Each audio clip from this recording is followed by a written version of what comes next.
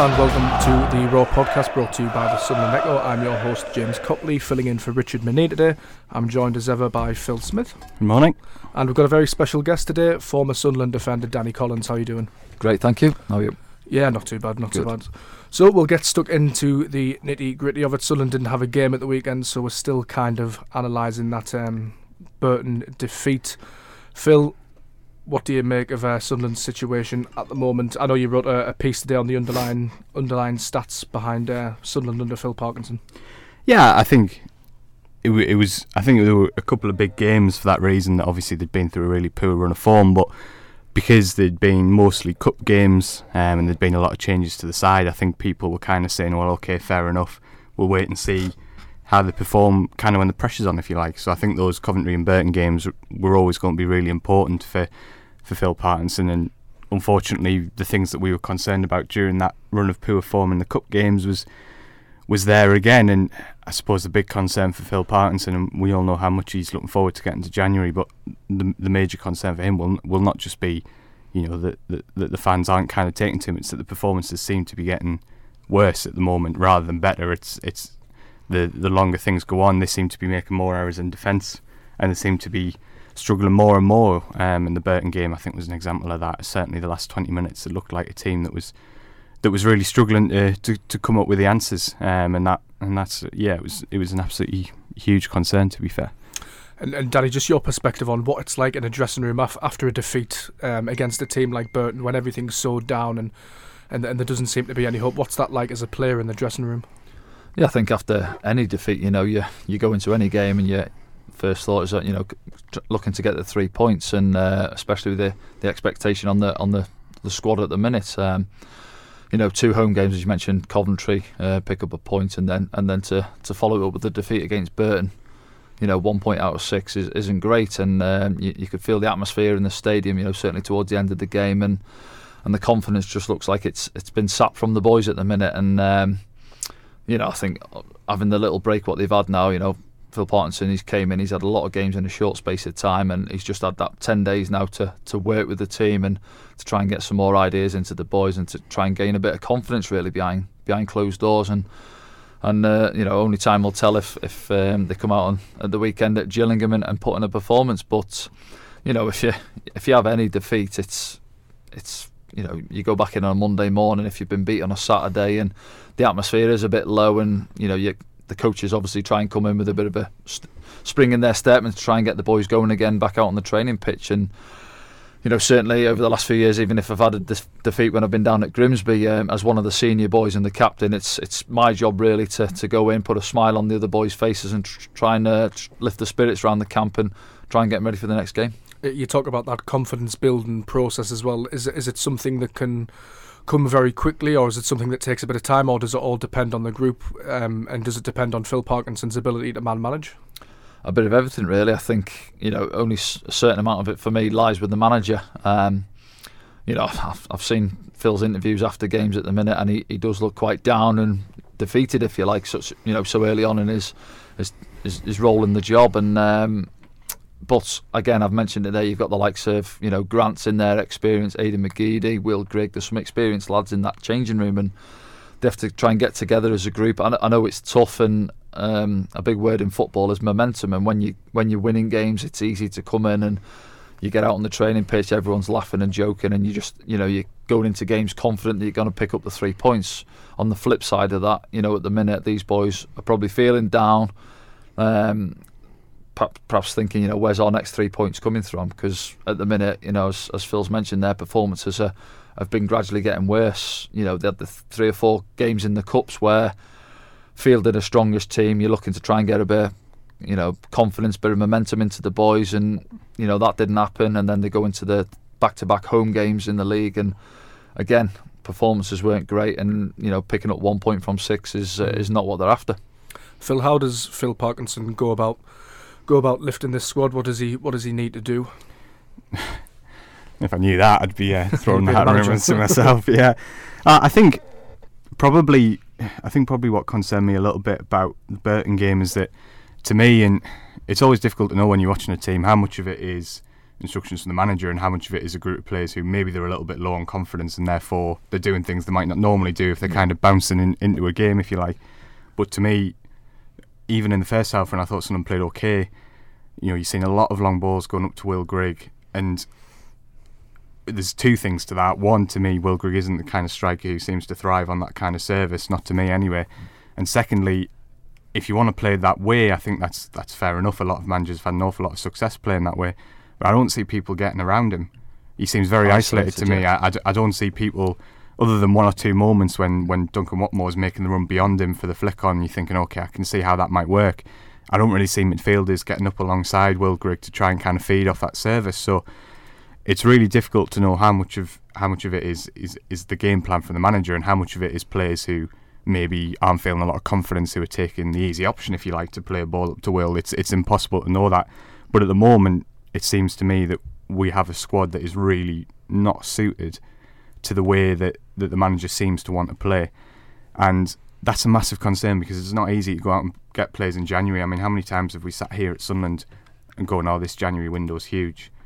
It seems to be a little bit of a recurrent theme, and the reality is there's a reason why the clubs who are successful generally only do a tiny bit of business in January, because it's not easy to go out and get the players that you want. So it's a big concern, and if Phil Parkinson's still a manager in January, which it looks like he will be, it's not going to be easy for him to get that calibre of player he needs. And if he isn't able to do that, then something's going to have to give, because at the moment this group of players doesn't look like he'll be able to play necessarily in the way he's maybe had success at other clubs, with those kind of physical forwards, that real intensity. And I think players, you look at players like Aidan McGeady, whatever people thought of Jack Ross or whatever, he found a way to play that heightened the strengths of those players and maybe hid the weaknesses a little bit. And at the moment, we're not seeing that, certainly not with the forward players. So it's clearly confidence is a massive thing, but I suspect Phil will have gone away and had to have a look at the way he does things, because that Burton game will have clearly shown to him that a lot of the ideas he's trying to put in at the moment with this group of players and where they're at, it just isn't quite working.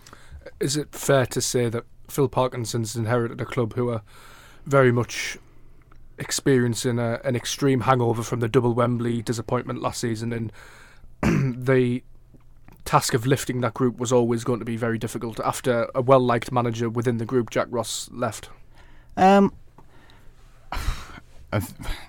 think Danny will be best placed to talk this, in the sense that I think certainly you look at some of the changes over the summer, there was some big characters left that dressing room. And I remember John McLaughlin mentioning it at the start of the season. He didn't necessarily mention it as a negative, but you lose players like Lee Cattermole and George Honeyman from a dressing room, and okay, George was a young lad, but pretty much from when he came into the team, he was someone who would he wouldn't be scared of having a few words. I remember Simon Grayson, after Sunderland lost 5-2 at Ipswich quite early down in his reign, I remember him coming in and saying, he was pleased to see there was a youngster who just called out a few more senior figures, and looking at the team sheet, it was fairly easy to work out that it had been George who'd been doing that. And so I think some big characters have left the group, and I'm sure that's made an impact, but it's concerning to see that kind of last 20 minutes against Burton, whether it's a confidence thing or what, is the team look very short of ideas. And the managers, it's a tricky one, because earlier in the season when the kind of prevailing mood was that this was a team that was good enough to be in the top two, I kind of always went against that, because I think a lot of other teams have got some really good players as well, and you look at the money that the likes of Peterborough invested. Having said that, they're certainly a lot better than what we've seen of late. So I think it's a little bit in the middle. I don't think it was ever a team that was going to absolutely dominate the league this season, and I think those characters that have gone from the dressing room have been a big miss. But also, there's no disguising the fact that they're a lot better than what we've seen over the last 3 to 4 weeks. Sunderland's business in the transfer window, Danny, especially defenders. Jordan Willis looked a shrewd sign and seems pretty solid.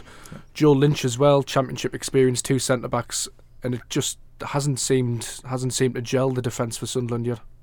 No, I think if you're looking at the squad overall at the minute, I think Jordan's, because obviously when I'm going to the games, it's my position really, so I've looked at him, and I think Jordan overall this season has been pretty steady. I think I spoke to him actually after the Coventry game, and he's had a bit of a knock on his knee. Obviously, I think he came off, didn't he? He came off in the Coventry game, I think. Yeah, so he's got a bit of a bad knee. So this break will have helped him out, and as you mentioned there, Joel Lynch coming down, he's had good experience, playing for Forest, Huddersfield, Queen's Park Rangers at a higher level than this. And when he first came in, I thought he looked steady, and the two of them looked pretty good together. And just over the last couple of weeks, they've looked a bit edgy. And I think especially Lynch after the second one went in the other night, he had a little 5-minute spell where his head went a bit, to be fair to him. But as a defender, when the lads up the other end, I'm not obviously passing the blame onto the lads up the other end of the pitch, but defensively you gain confidence when you know that the lads up the other end of the pitch are producing the goods as well, and it takes that little bit of pressure off you at the back. Whereas I've played in teams at last season, I think we had a 7-game spell where we didn't score a goal at the other end of the pitch. So as a defender, you're thinking we've got to keep a clean sheet here because we know we're not doing the goods at the other end of the pitch. But it's not just the lads at the back. I think if you're looking through the team at the minute, there's not too many in that squad who can argue if they weren't out on the pitch on if they don't get the shirt on a Saturday. There's not too many who've come in since Phil Parkinson's come in and said, I'm going to stake a claim regularly for a shirt week in, week out at the minute. You look at Luke O'Nien, perhaps. I know fans are obviously raving about him, and he brings good energy to the team. And just going back to Phil's point in terms of the midfielders, I think they're all like for like for me. I think Grant's steady in front of the back four, he'll tick things over, but Grant needs legs in front of him now. But for me, whether it's McGee, Power or Dobson, I don't see any of them three as a box-to-box midfielder who are getting up and supporting Will Grigg, So for me, that's something Phil Parkinson's going to have to look at in January to try and bring some good energy and some legs into the middle of the park. And again, your point on Will Grigg, he looks isolated at times, he does, balls are going up to him, he's fight balls with 6'2" plus centre halves. I could still go out there now and I fancy myself, to have a good game against him with the service he's getting. But at the same time, has his body language been, positive throughout the games? Not really for me. He can do a bit more, and I know his game is balls in and around the box. And is the service into him good enough at the minute? Probably not. So there's a lot of issues to be addressed over the next few weeks, and a corner needs turning sharp. Interested to hear your thoughts on left back as well, because Sunderland went from Brian Oviedo, who you can argue had to go because of the wages and such like, and maybe wasn't performing as an international right back should in League One, but we let Reece James go. I think just about broke even. But then we've promoted Denver Hume, which is fair enough. But Lawrence de Bock hasn't really got going in a Sunderland shirt yet. He only played a handful of times for Leeds in the Championship. They weren't that impressed with him. So have Sunderland weakened in that key area? Probably, yeah. But obviously going back to Denver, I think at the start of the season, Jack Ross obviously tried the 3-5-2, and Denver was in the left wing back role, it's a tough role. A baptism of fire, isn't it? Correct, yeah. So he's a young lad, he's just making his way into the first team. Big expectations on him to produce this year, and it's a tough role for him to learn out there. I think since then, obviously, they've gone back to a 4 at the back, and he looks a bit more settled in a left back role. And I think he's obviously his positive side of his game is getting forward, and he looks comfortable driving forward with the ball. At times he's linked up quite well with McGeady. He's put a few balls in which have resulted in goals. I think Luke O'Nien scored a header the other week, was against Southend. Just obviously defensively, he's got to learn that side of the game, and he's only going to do that by playing games and gaining more experience. But yeah, as you mentioned, Oviedo leaving, was certainly for League One level, he's a different class, and obviously the wages were a big factor in that, so he had to leave. Mentioning De Bock, I haven't seen too much of him. I did see he had a tough time in the Lincoln game. He got turned 3 or 4 times, then gave the penalty away, then got dragged by Jack Ross. And I think I seen him play the other week in the EFL game, might have been against Leicester. Again, didn't really impress that much. I think out of the 2 at the minute, I'd stick with Denver Hume. So yeah, in terms of going from last season into this, maybe they're not as strong as what they were last season, but certainly the squad is a better squad than what they're producing at the minute. Phil, would you agree with that?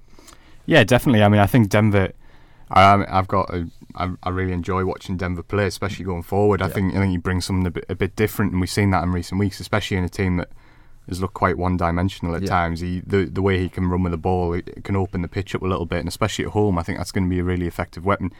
I think defensively, he's still a little bit raw. I think that you can kind of, I don't know what Danny thinks about this, to me you can kind of tell he's not played much senior football before. He's a player who never had a low move at 17, 18, 19, which maybe would have benefited him in terms of kind of smoothing out those rougher edges as defending. There are times if he's playing against a really physical play. Yeah. You can tell it's a bit of a new experience for him. But as you said, the only way he's going to learn that is from playing. And I think his contribution at times this season has been really good. There's been times where defensively, like I say, he's looked a little bit exposed. That's, I think, to be expected. I said at the time when they sold Reece James, I thought that was quite an odd decision.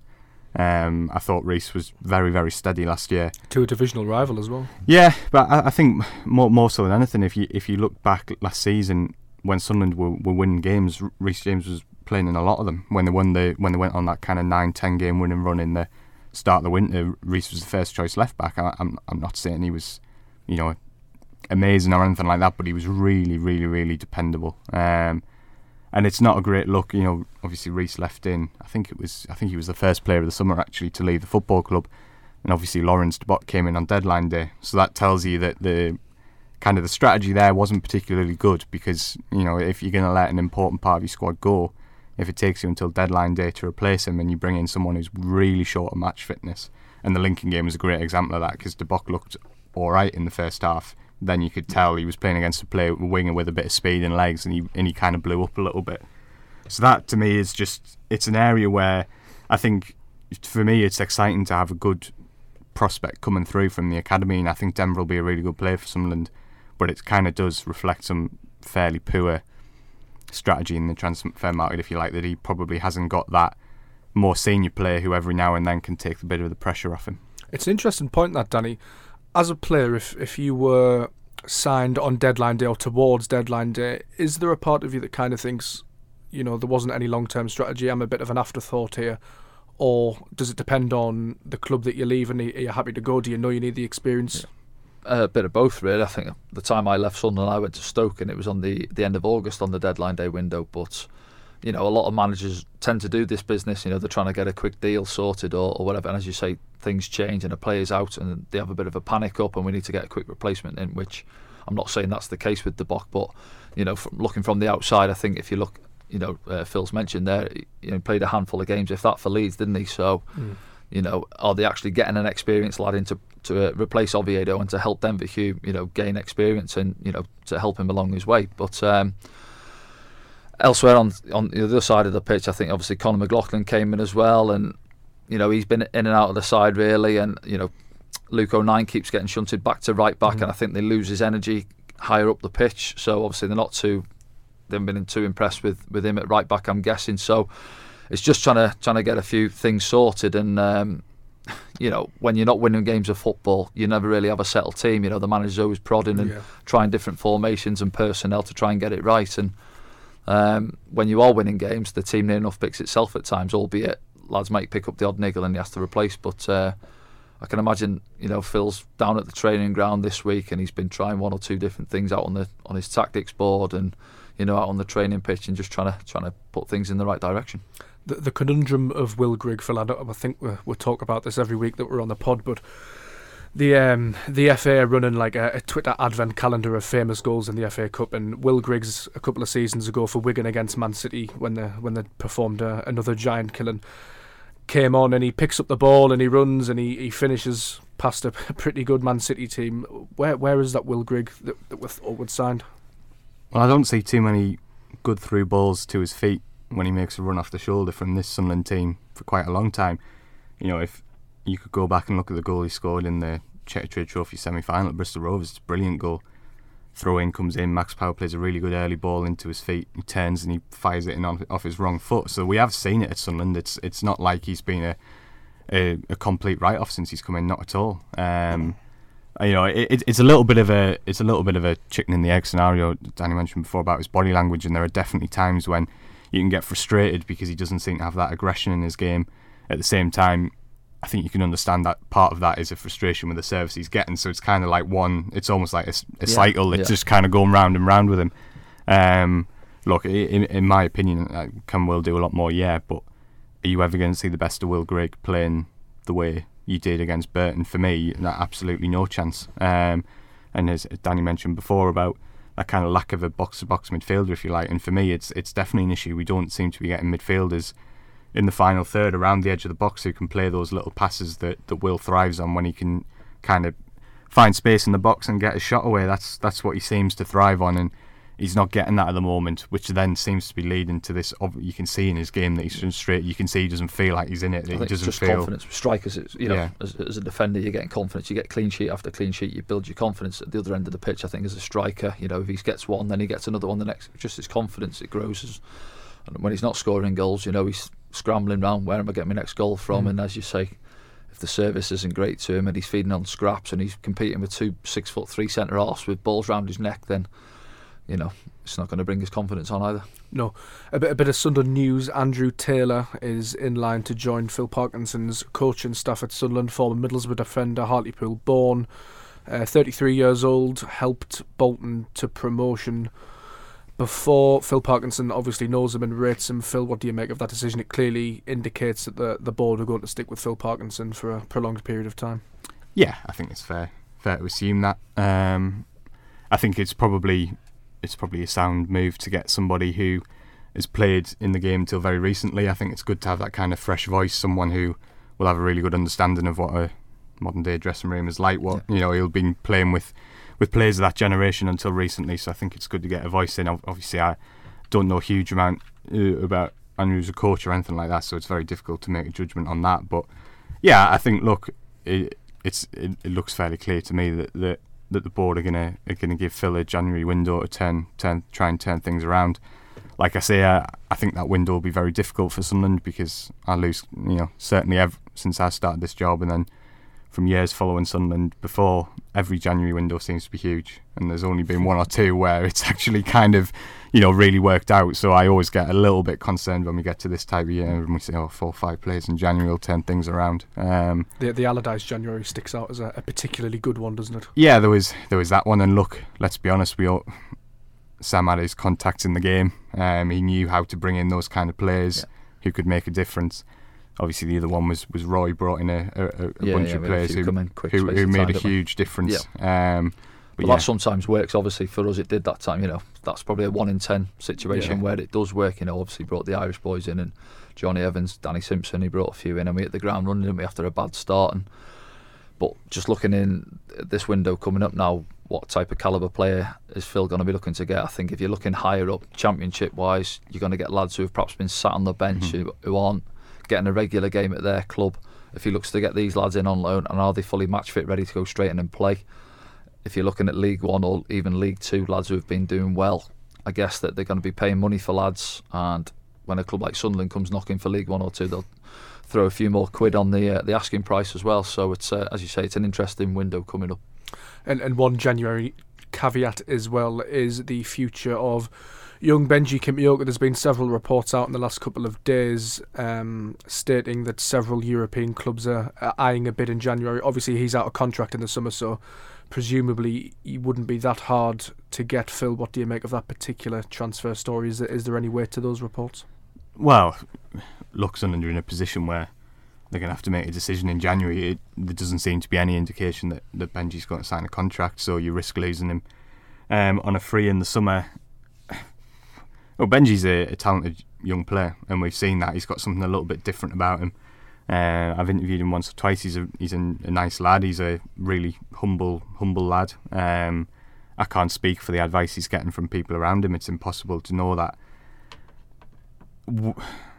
I can understand Sunderland's stance on it from their perspective. They feel they've made a good offer to a young player who, if we're honest, has not achieved a great deal in the game yet. He's shown he's got promise, and fair play to him for that. But we're not talking about a Josh Madger who's scored however many goals and has made himself an integral part of the first team. I've seen Benji have really good games in the under-23s where you think, wow, this kid's got so much. I've seen him have a lot of games where you're looking for a lot more from him, and he's missing a little bit from the game. So do I think it's a situation like last season where you're thinking, oh God, what do we do if Josh Madger goes? Unfortunately for Benji, he hasn't put himself in that position. If he may well decide that it's time for him for a fresh challenge somewhere else, and if so, good luck to him. But at the moment, you kind of think, yes, and we'll probably have to cash in January.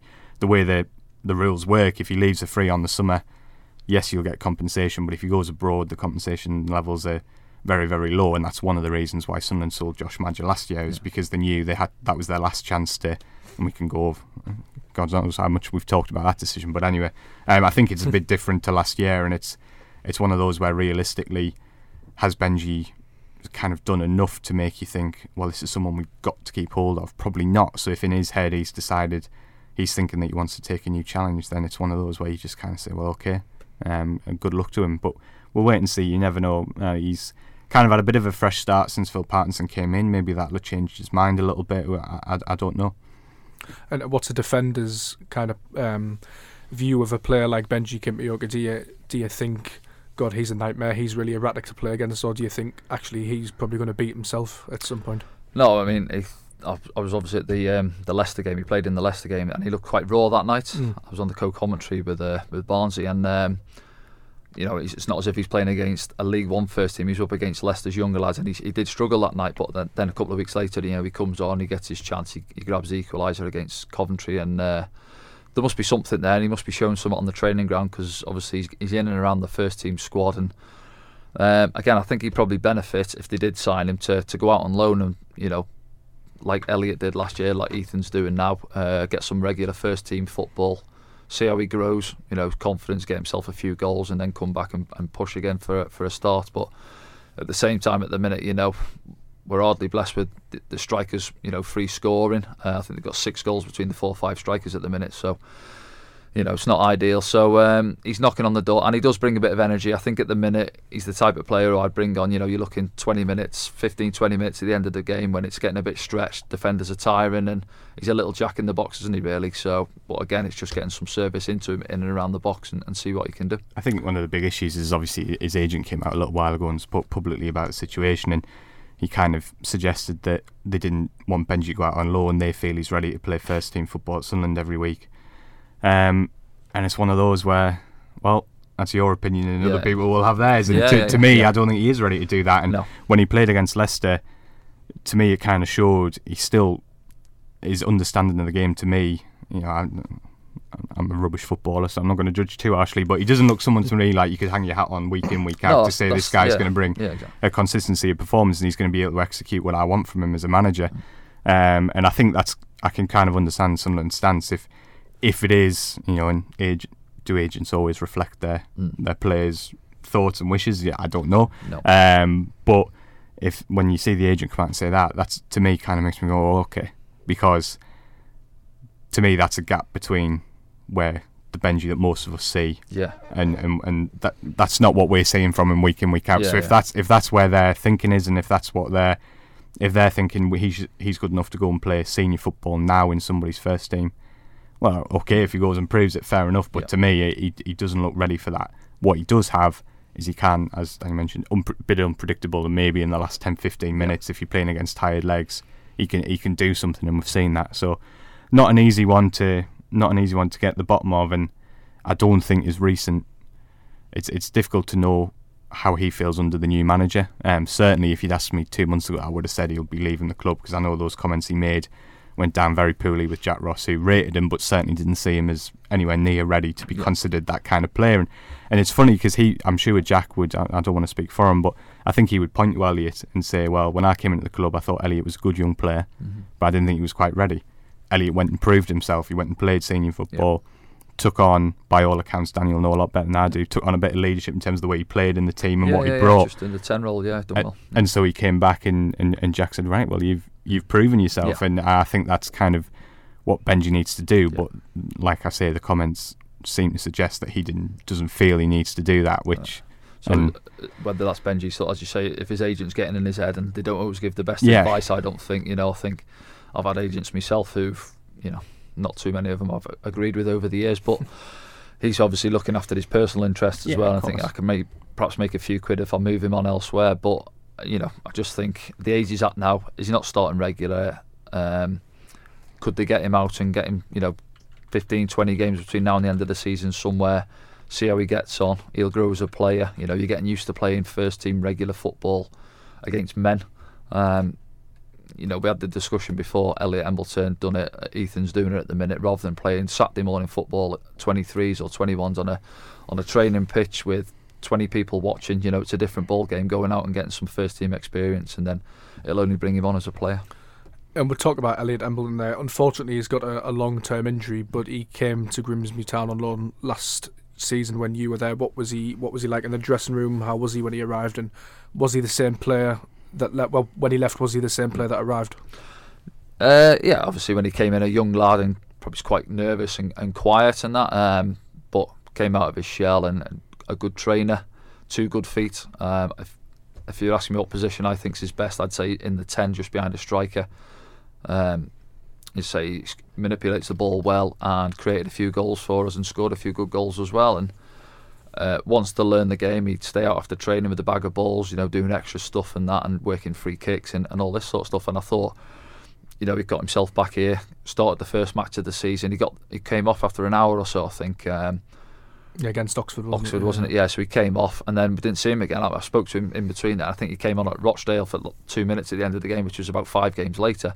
And I spoke to him after the game, and I just think with Elliot, as most young lads will be, confidence player, and from getting the hook after an hour after the first game of the season, that's not starting or featuring in the next 4 or 5, it's only going to drain his confidence a little bit. I think for Jack Ross in terms of changing it in that game, so it was an easy target. I think looking to change it, who kind of bring the young lad off, and keeps everyone else happy type of thing. But I'm sure he's picked up the injury. It was Sheffield United. He'd had his injury, so it's going back a couple of months, and I think he's not far off getting back out on the training pitch when I spoke to him the other week. And again, I'm sure he's pushing himself to get ready, and he'll want to impress the new manager. And certainly at the minute there's not too much creativity happening in behind Will Grigg, and he's certainly one of them players that can do that for the boys. I know you're a big fan of Embleton, Phil, aren't you? Yeah, I think there's lots of different types of like bravery, if you like, in football. One is you're putting your body on the line, whatever. And the other is always showing for the ball and he'll take the ball trying to play a difficult pass that might or might not come off, but could potentially produce a goal for your team. And even in pre-season, I really liked the way Elliot went about his business. You could tell he wanted to impress, but at the same time he wasn't trying too hard to impress. So he wasn't trying to play Hollywood passes for the sake of it, but he was always trying to find those kind of killer passes, if you like, rather than the safe ones where no one's going to berate you because you're not giving the ball away, but actually are you progressing the ball, are you creating a chance? And there was a few times in pre-season where you could tell Duncan was somebody who was really enjoying, because Elliot was always looking to find him with that little run off the shoulder. And I just look, when you have a player of that age and also a player of that type, realistic, you are going to have games where he's going to be a little bit quiet, and it takes a lot of bravery, I think, from a manager to kind of stick with that. Especially and look, Sunderland are in a unique position because they need to go up this year, so they need to win every week, and that can make it difficult to. I think you're always going to be blood the young lads into you're always going to lean towards revert to type. Get of course you are. I think you made the point just after Jack Ross had got sacked, Phil, that would he have played Denver Hume as much? Would he have started Elliot Embleton? In the first game of the season, if he'd have known that he might not have been afforded that time. It's a great example. You look at that first day of the season, and Jack puts Denver in from the start. Admittedly, he didn't have a great deal of options because of the way things panned out in that area of the pitch. But even so, and he picks Elliot, and I think it can be difficult to do that if you're a manager under pressure. But I think Elliot's got a great chance when he's fit again, because I just don't see anybody at the moment in the squad who plays the way he does and does what he does. Someone like Chris Maguire has the capabilities of doing that, sure, but he's not done a lot this season, so there's an opportunity to him. Like I say, he's just a footballer. When I've seen him, I've just enjoyed watching, because I mean, you don't see too many genuinely two-footed players about either. Well, you ask him, and I'll say, which is your strongest one? He says, I don't know, because he'll go and take a corner from that side with his left foot, then he'll go to the other side and take one with his right, and he's just as comfy on both feet. And we've not seen too many players like that of late at Sunderland. No. So there is an opportunity for him. And I do hope he gets a proper opportunity. And as Danny mentioned, not, I gave him 5 minutes off the bench in that game, and did he come on and do amazingly well? No, therefore, I do hope he gets a chance. And particularly, it's one thing if you've got somebody in the team at the moment who's producing loads of chances and playing that role brilliantly, but at the moment I just don't see it. So hopefully. Clearly, it's going to take him a little. It's going to be quite a long layoff by the time he gets back, so it would be something that would take him a little bit of time to get up to speed again. But with the way Sunderland are playing at the moment, I don't see any reason why you wouldn't give a chance to a player who's proven now that he can create chances. Another young lad out on loan at Grimsby Town this season, Ethan Robson. he's impressed over there, hasn't he? I know his contract's up at the end of the season. I'm not sure. Can we bring him back in January, Phil? Yeah. Is the options there? Yeah. What's the talk in Grimsby about Ethan Robson? Has he impressed down there? Yeah, he has, I think. Yeah, I've spoke to a few of the boys, asked about him, and I think he got Player of the Month a couple of months back, October time. I think he got a few goals. I think if you look cracking goals as well. Yeah, he did. Yeah, down at Exeter, he got 1 or 2 at Exeter actually. But yeah, no, he's obviously left pegger, so something different to what's in the midfield at the minute. I think he's a good size. And I think the game I actually watched him in was a couple of seasons ago when they played Wolves at the end of the season in the Championship. Obviously, Wolves had won the league, and I think we beat him 3-0, didn't we, that day? Yeah. He dominated in the middle of the park that day. So he's confident on the ball. He's got a good range of passing, and I think it'll actually suit him the higher up he plays. It's, I've mentioned it before. It's different football in League Two. I watched the game. They played Newport on telly the other week in the FA Cup, and it's just 100-mile-an-hour football, and he's watching the ball more than it's around his feet. So I think the higher he comes back up, League One, Championship, and the ball's on the deck a bit more, and he can control the game, I think. And as we said, not too many of them are pulling up trees at the minute. So if there's an option to get him back in January, I'd certainly look at it, and why not give him a shot and see how he gets on. Is his contract situation a concern for you, Phil? Look, I think realistically, I mean, I've said it for a while with Ethan. There's nothing you can do about it now, but Ethan should have been out on loan a long time ago. Unfortunately, that didn't happen. I think he suffered because of it. But he's had a few injuries as well. He has had a few injuries, yeah. And I think, to be fair, it was a massive frustration for Jack Ross, because he really did believe in Ethan and he wanted to pick him. He wanted him to play the first game of the season last year. He wanted him to come back this year and get in the squad, and injuries happen. Yeah. And it's just one of those cruel things that you can't really do anything about. But I think Ethan is probably approaching an age, Daniel will know better than me, but he's probably approaching an age where he needs to be playing senior football. Yeah. And I don't, in terms of his contract, is there much point in him signing up for another year and not playing? Probably not. He probably needs to go and play.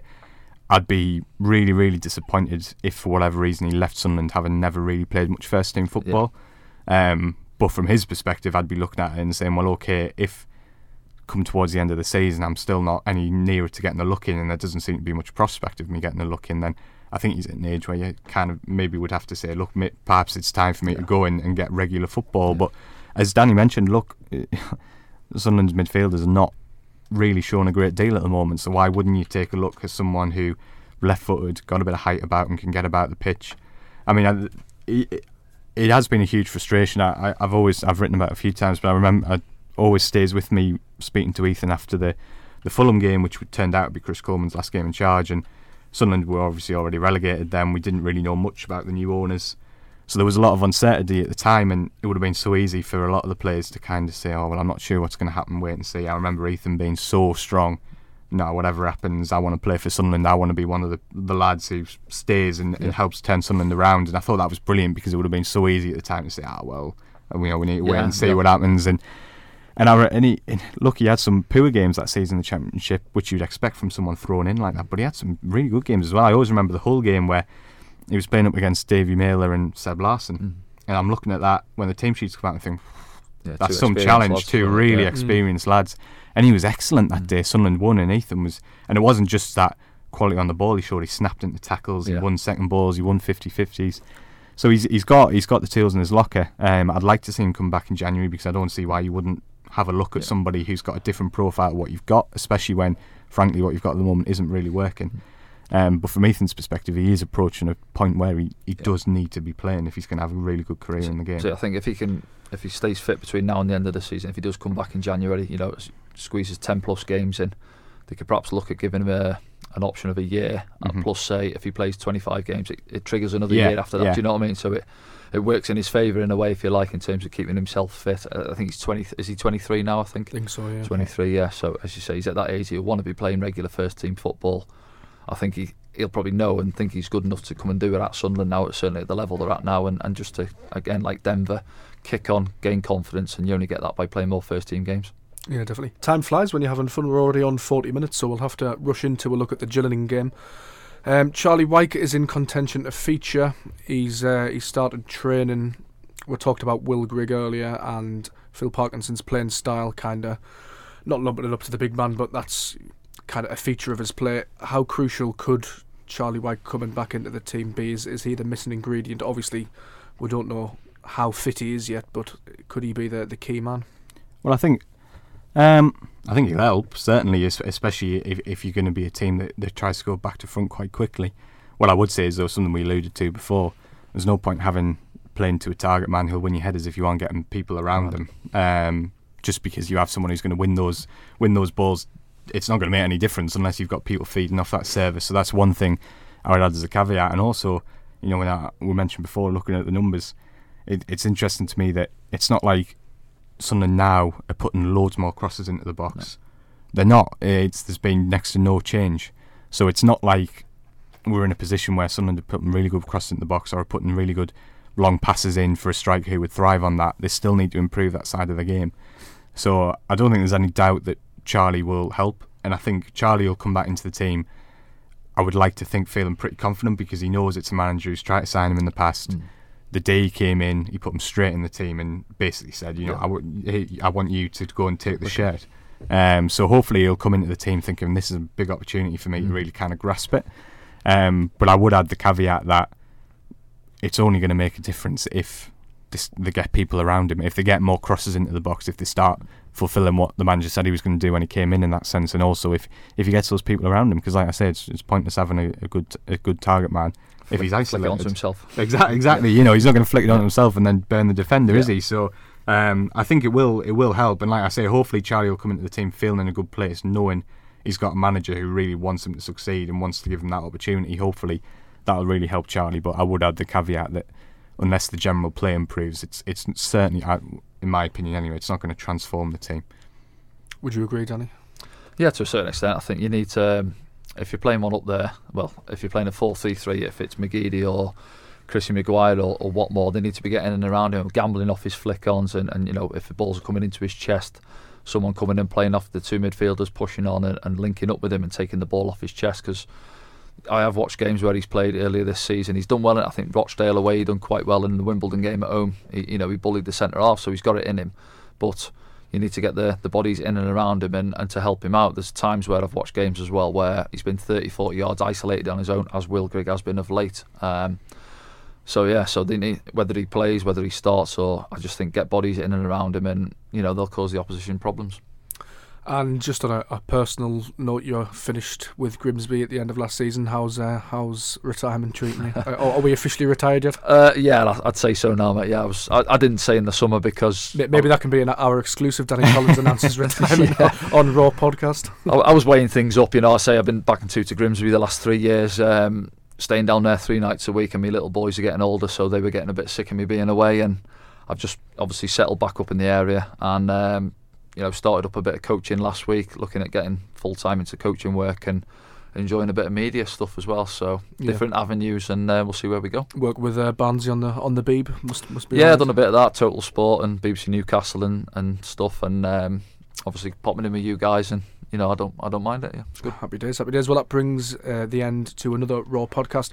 Just a quick bit of housekeeping. Duncan Watmore and his family donated £1,000 to the Sunderland Community Soup Kitchen. After a group of Black Cats fans banded together to raise over £6,000 for those in need this Christmas, so well done to Roker Report. There's details of how you can donate to that on the Sunderland Echo website and the rokerreport.com website. A nice little heartwarming story before Christmas, Phil. Yeah, it's fantastic effort. I think it's always been a club that's come together this time of year. I remember the Gift of Football last year was an incredible thing that they're doing again this year, and yeah, massive credit to Roker Report and Duncan. It's a fantastic gesture for a brilliant cause. So fair play to them, and we wish them all the best with their efforts between now and Christmas. Definitely. Thanks for joining us, Danny. Okay, I've enjoyed it. Thanks very much. Cheers, Phil. And you can listen to us on all the normal podcast places: Spotify, Acast, and iTunes. Thanks once again for listening.